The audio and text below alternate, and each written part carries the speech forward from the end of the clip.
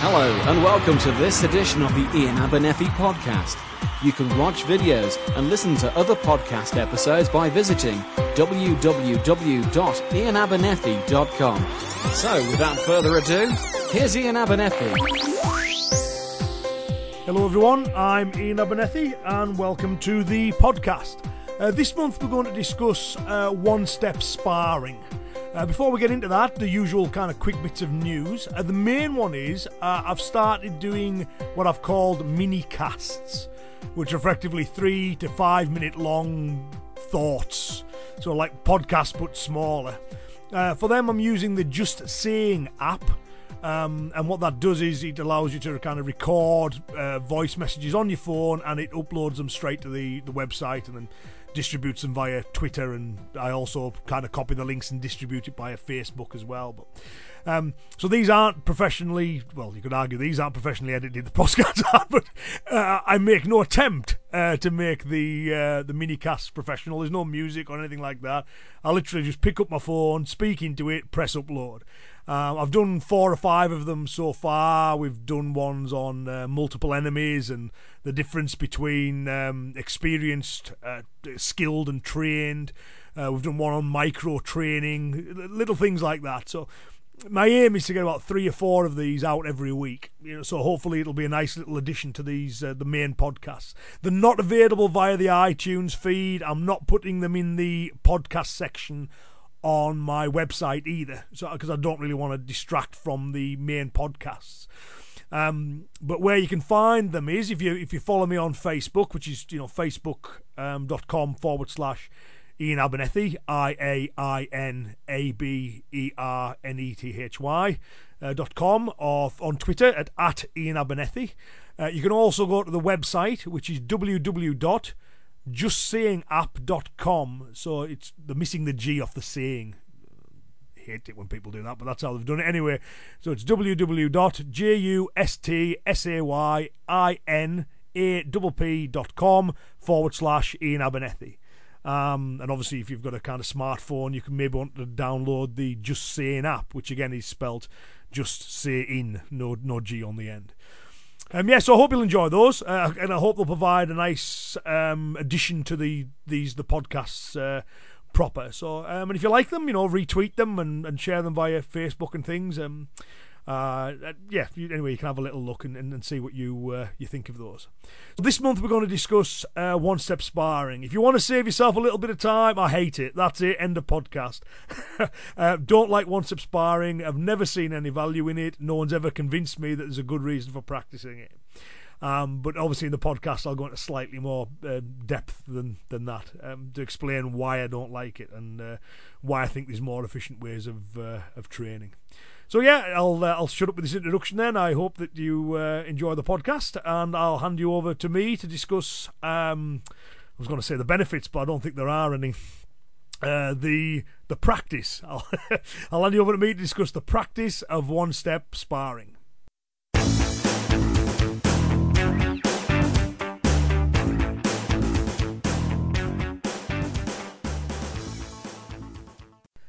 So this month we're going to discuss one-step sparring and obviously the related forms of practice, 3-step and 5-step. So for those that kind of maybe aren't familiar with those, or just so we can define exactly what we're talking about, typically this form of practice is where you get 2 people stand at a distance.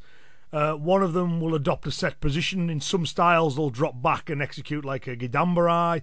In others they'll step into a kind of fighting stance. The other one then responds and drops into a stance, and then there's normally a single attack. Typically, it'll be like a roundhouse kick or a lunging punch quite often. There'll be a response from the other side. Both people break away, reset, and then do the same drill again. On the 3 and 5-step versions, people will repeat the attack. So they'll do like a basic punch, a lunging punch, which will be defended against, typically by moving backwards. Then another one, and then on the third one, they'll execute the more formal responses. So they are quite common within the karate world, but this is one of the few forms of practice that I genuinely see no value in terms of their combative use. So this is, we talk about it a lot on the forum, and I thought it's about time we kind of did a podcast on it. So what I'd done is I'd asked people whether you like them or not, what positive benefits do you see, and try to get people's thoughts and opinions on them, so I could ensure I address most of those points in the podcast. Now, unsurprisingly, most people agreed with me that it's a form of practice. It has kind of very little value, but nevertheless, people repeated some of the advantages that they'd heard others say about this form of practice, and we'll discuss all of those. Now, to me, one of the big problems with them is that they're entirely unrealistic. One of the more common defences, if you like, of this form of practice is it can help develop timing and distancing and other such things. The trouble with that is there isn't such a thing as a universal timing and a universal distancing. The timing that a judoka needs when throwing someone is different from the timing that a boxer needs to pick his shot. Is different from the timing that a swordsman would have. The different methods of fighting with different timings and different distancings. Now, when we look at one-step sparring, for me, there is very little doubt that they have been heavily influenced by the practice of kendo. So you see the kind of distances employed in kendo. And of course, kendo has been very popular in Japan at the time when karate kind of makes its way across. And to me, it looks very obviously a kind of form of mimicked practice, mimic kendo practice, where people quite rightly will be at a big distance because they've got swords or like at least bamboo replicas of swords. And then, it is quite common for people to kind of move in with a repetitive action while people step off and do the defence. And while those timings and distances are relevant for weapons work, sword work, they're not right for civilian conflict. It's far, far closer than that. Typically the distance for one-step sparring, people will be about 6, 7, 8, 10 feet away. Whereas when we're talking about civilian conflict, they'll be at most 2 feet. Within arm's length typically. It's very, very different. The timing is different and the distancing is different. So the timing and distancing that is developed through one-step sparring is only relevant for one-step sparring. It doesn't give us something we can move on with that we could transfer to self-defense. Now, the other thing with it as well is it doesn't even transfer to fighting. If you look at the way two karateka will fight each other, let's take the competition format as an example. When the two karateka meet and have an exchange of techniques, that distance that they fight at and the way that they move again bears no resemblance to one-step sparring. So yes, there is a timing and yes, there is a distancing associated with one-step sparring, but it doesn't take us anywhere. It's only relevant to one-step sparring. It's a dead end. The only thing you can get good at, in my view, through doing one-step sparring is one-step sparring. The other one that sometimes is touted as a defence of it is that, well, it's not really about realistic techniques. It's about developing principles. To me, that's just it's a poor get out, because if we're talking about practical principles, practical principles cannot be manifest in impractical techniques. To me, that's obvious. The principle gives rise to the technique. So when we are looking at the principles we see in one-step sparring, what we're seeing is ineffective expression of those principles, or ineffective principles. Principles that will work and are directly relevant, you will see that manifested in the methods that make use of those principles.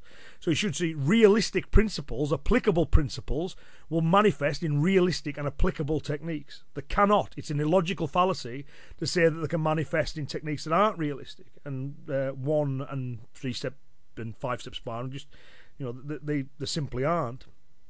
The other one we've got with them, while we're talking about the problems, is the attack is entirely unrealistic. So we've got formal karate style attacks, like people dropping into Gidambarai, and it's very common. I have never yet heard a good explanation as to why that's practiced. I've heard some really bad explanations, like you're dropping back because it leaves you wide open and therefore encourages an attack, and therefore when the attack is coming. It's just ridiculous. You want to position yourself such that you're not an easy attack, and you want to avoid it, not encourage it. So people just don't fight that way. They don't throw lunging punches at one another. Those techniques can be useful in application, but not as attacks where the hands pull to the hip and everything else. Another problem is they always encompass retreating. So when the attacker moves forwards, the defender kind of moves back and defends, move back and defends, move back and defends, which again is not good. There are some that encourage moving off to the side, which again is better. But again, the distancing, the timing, and the nature of attack still make them an unrealistic form of practice. Now, to be clear, it is important, I think, to isolate technique. To say, okay, we're going to look at this one motion and we're going to take it kind of away from live conflict and we're going to kind of drill it and we're going to kind of explore the technique in a way that you can really think about it. You can get lots of repetition in. I think it is important as part of the overall method to isolate techniques. But one-step sparring to me is not the way to do it. We need to isolate techniques in a way that's kind of realistic and applicable. And practicing defences against oizukis from 10 feet is not realistic or applicable. One of the ones that one-step sparring, another defence that's sometimes given is, well, it's good for developing spirit. So if you've got a guy drops forwards into his stance and screams at you with a big ki, then really commits to his attack, I agree there. If you can get equally spirited back, then there is an element of kind of spirit or will or confidence training being put in there. But again, it's not specific enough. What you're doing is, yes, okay, you've got a guy screaming at you into ki, but that's not realistic. What we should have instead is people trying to physically and verbally intimidate in a way that's relevant to kind of self-defense. Therefore, it's specific, because although you may get very confident doing one-step sparring, the instant a guy walks up to you, shoves you and screams at you, that's different. It's not a guy dropping into Gidambarai and doing a ki, which you have gained confidence with, because obviously you've done a lot of it. Again, lots of problems with it as I see it. They can be fun. That's one thing that we should acknowledge. It can feel good to do something that looks nice. When back in the day where I did one-step sparring, because that was part of my martial education as well, I knew they weren't realistic, I knew they weren't practical, but nevertheless I could enjoy the practice of it. I liked the way that they looked, I liked the way that they feel. So that can be one benefit of it. There's nothing wrong with doing something just for the fun of it, so long as you acknowledge that's all you're doing it for. Another way why you might want to practice them is historical interest. Like it or not, for the last kind of, whatever it's been, few decades, they have been part of karate practice. So you may want to keep them going as part of your style's lineage. And, we pick these things up, they're not that effective, but we don't want to lose them either. So you may want to do them for historical interest. And again, I have no problem with that, so long as it's made clear in instruction and the students are very clear on the fact that it has only been done for historical interest and has no practical use. Another reason why people may do them is gradings. If you have a grading syllabus that demands you get good at these things and you want to grade, then you have to practice them. But again, you need to acknowledge that you're only practicing them to get good at gradings, or get good enough to pass your gradings. And again, I suggest that grading systems, if we are claiming to train in a practical way, should be reflected. So the grade reflects your ability to deal with practical situations as opposed to impractical ones.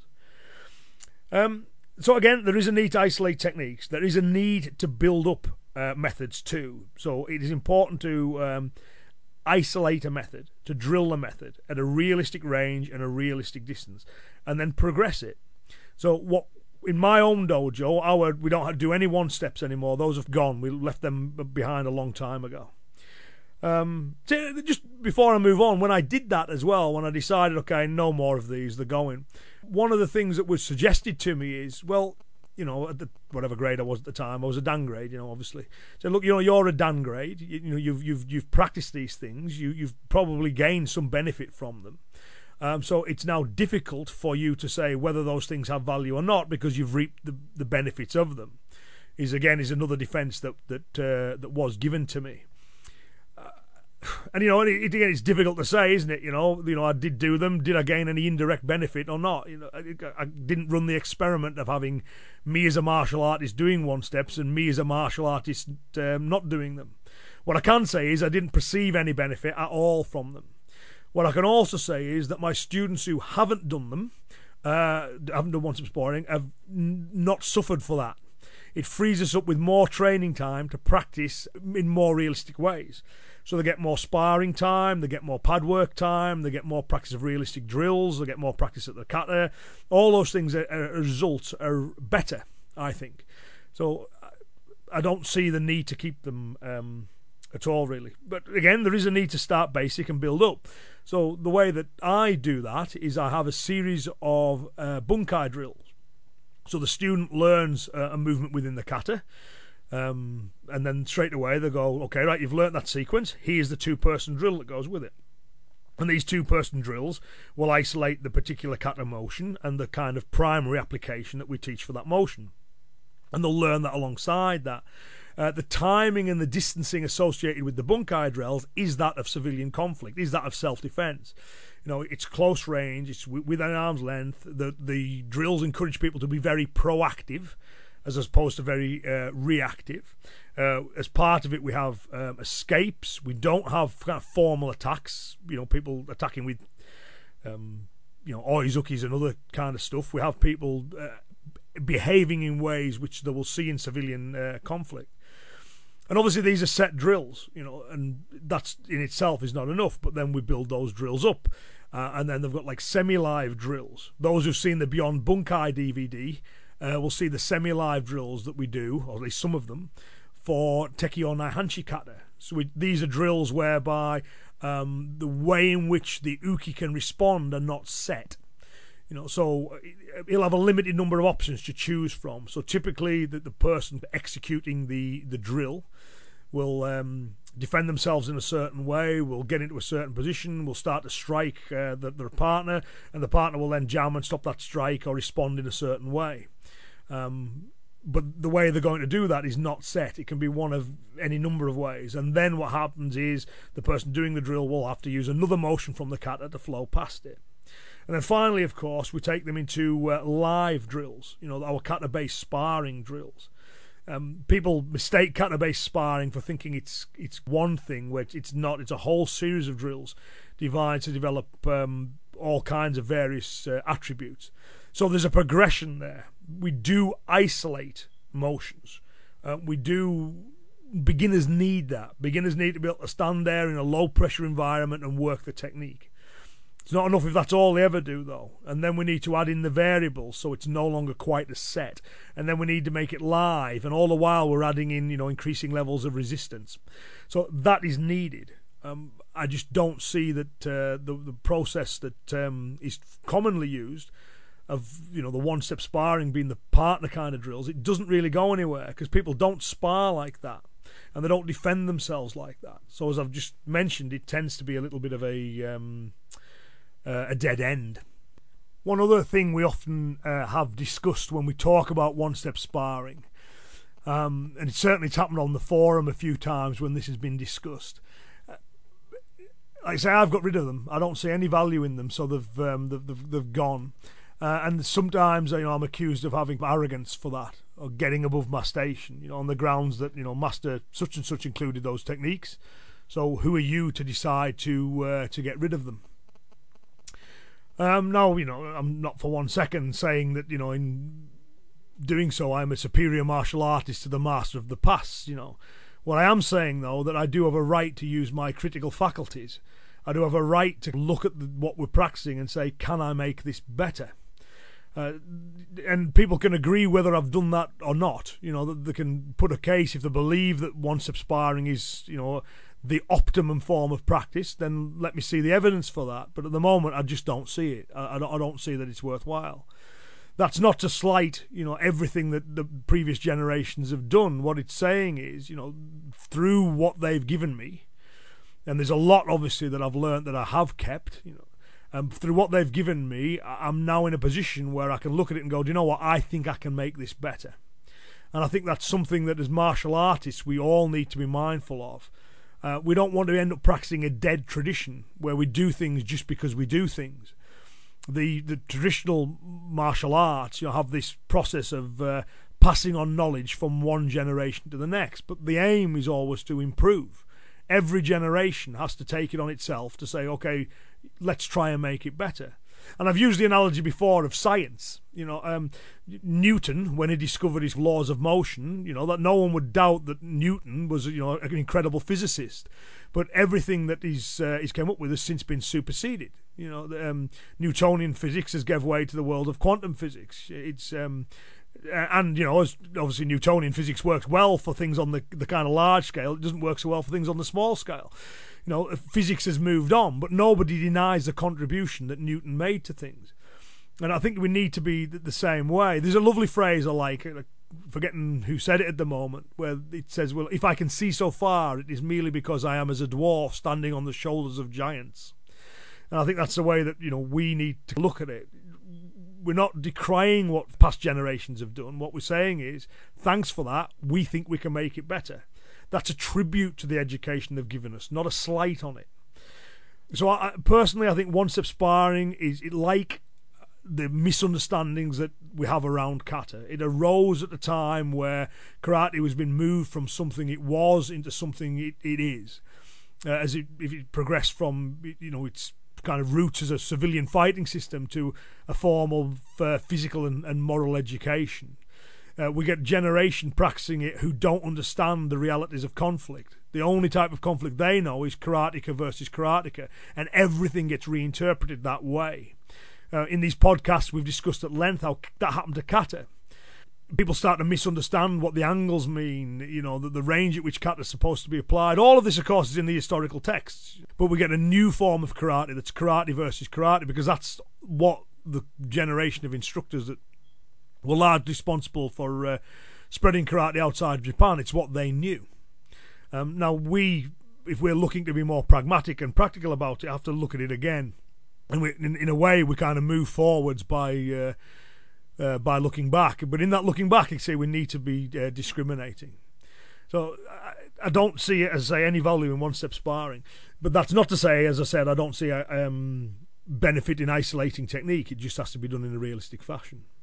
One type of one-step sparring that I have came across, which I do like, is some of you will be familiar with Rory Miller's version of one-step sparring, which is where people start at close range and they take turns. So a person will launch a particular attack, and then in a slow motion fashion, then the person will respond and come back with their own kind of counter. And the aim is on every single one motion you do, and you're only allowed one motion. You can't block and counter. It has to be one movement. You have to give yourself an advantage, disadvantage the enemy, protect yourself from harm, and harm them. And it is a good drill. Anyone who's done that with Rory, and I also know that Mark McYoung taught it when he was over in the UK a few years ago as well. Mark and Rory obviously work closely together. That's a very effective form of training. And when I remember talking to Rory about it and being impressed by the simplicity of this drill, and Rory said that he got the idea because he misunderstood what karate one-step sparring was. So he'd heard of this thing called one-step sparring. I thought, that's a clever idea, and then developed these kind of drills on that basis. I can only imagine how shocked he must have been when he saw what one-step sparring actually was. Yes, we need to isolate. There are effective ways to do that. There are effective ways to progress. But dropping into Gidambarai and throwing shots from 10 feet away just isn't it. So I hope that, if people are doing it because they enjoy it, great. If they're doing it because it's fun, lovely. If they're doing it because the need to do it for grades, that's fine too. These are all good reasons to do them. But one thing that we have to acknowledge is that they're not functional. And by pretending they're functional, we do our art a great disservice by trying to justify the unjustifiable. Because people see them and just know, well, that's nothing like a real situation, so why are these people claiming that it is? We shouldn't be. We should be honest about it. If we're doing them just saying, yeah, it's historical legacy, or we enjoy them, or yeah, we have a bit of an antiquated grading system and we have to do them, that's fine. But what we shouldn't be doing is saying that these are effective. I mean, even for those who do believe that they do have some indirect effectiveness, why train in an indirect way? Why say, oh, well, okay, yeah, we accept they're not that realistic, but we still get some benefits of blah, blah, blah. You can learn timing, you can learn distancing, you can learn positioning, you can learn muscle control, all that kind of stuff. You can learn it through practicing in a realistic way. It's far more efficient than practicing in an unrealistic way and hoping for side benefits. So, yeah, a bit of a rant, this podcast, really, but as you can probably guess, I'm not a fan of one-step sparring. It's one of the few areas of traditional practice that I just see next to no value in. And I do believe that it's about time that we just dropped it off in history and moved on. So, yeah, all right, so I think that'll conclude this little rant/discussion on one-step sparring.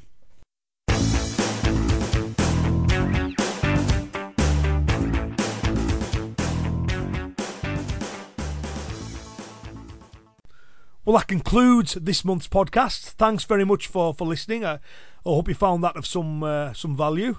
Please remember to check out the new mini-casts, which are available via my Twitter feed, via my Facebook page, the www.justsaying.com/IAINABERNETHY. So justsayingapp.com/Ian Abernethy, and check out all those mini casts. Again, so there's 4 or 5 up there. By the time you're listening to this, there'll probably be some more. I aim to put them up every few days. I want to get a new one up there. So check them out, and if you like them, spread the word on them. Obviously, the more people that listen, then the more incentive there is to me to keep getting them out and make sure that I'm serving the community, really. It sounds bad, that's like community service, as if I've done something wrong, but you know what I mean. There's a group of us pragmatically minded traditionalists, and I like to play my contribution if I can. So yeah, thank you very much for downloading the podcast. Thank you especially to those that have coming along to seminars, that are buying the books and the DVDs, the downloads. As I said before, these podcasts are free to everyone to listen to. The mini-casts are free, the online videos are free, the website forum, I don't charge for membership of that or anything. But at some point, obviously, it needs to. They're free to consume, they're not free to produce. So at some point, some money's got to come in. And I'm very grateful to all those who attend the seminars and buy the books and DVDs, because you keep the whole thing rolling along. So if you are enjoying these podcasts, pop along to the website and see if there's anything there that might take your fancy. So thanks once again to everyone for the support. I'll be back very soon. And until we next speak, I hope you have a great month. Okay, stay lucky. Speak to you soon. Bye now.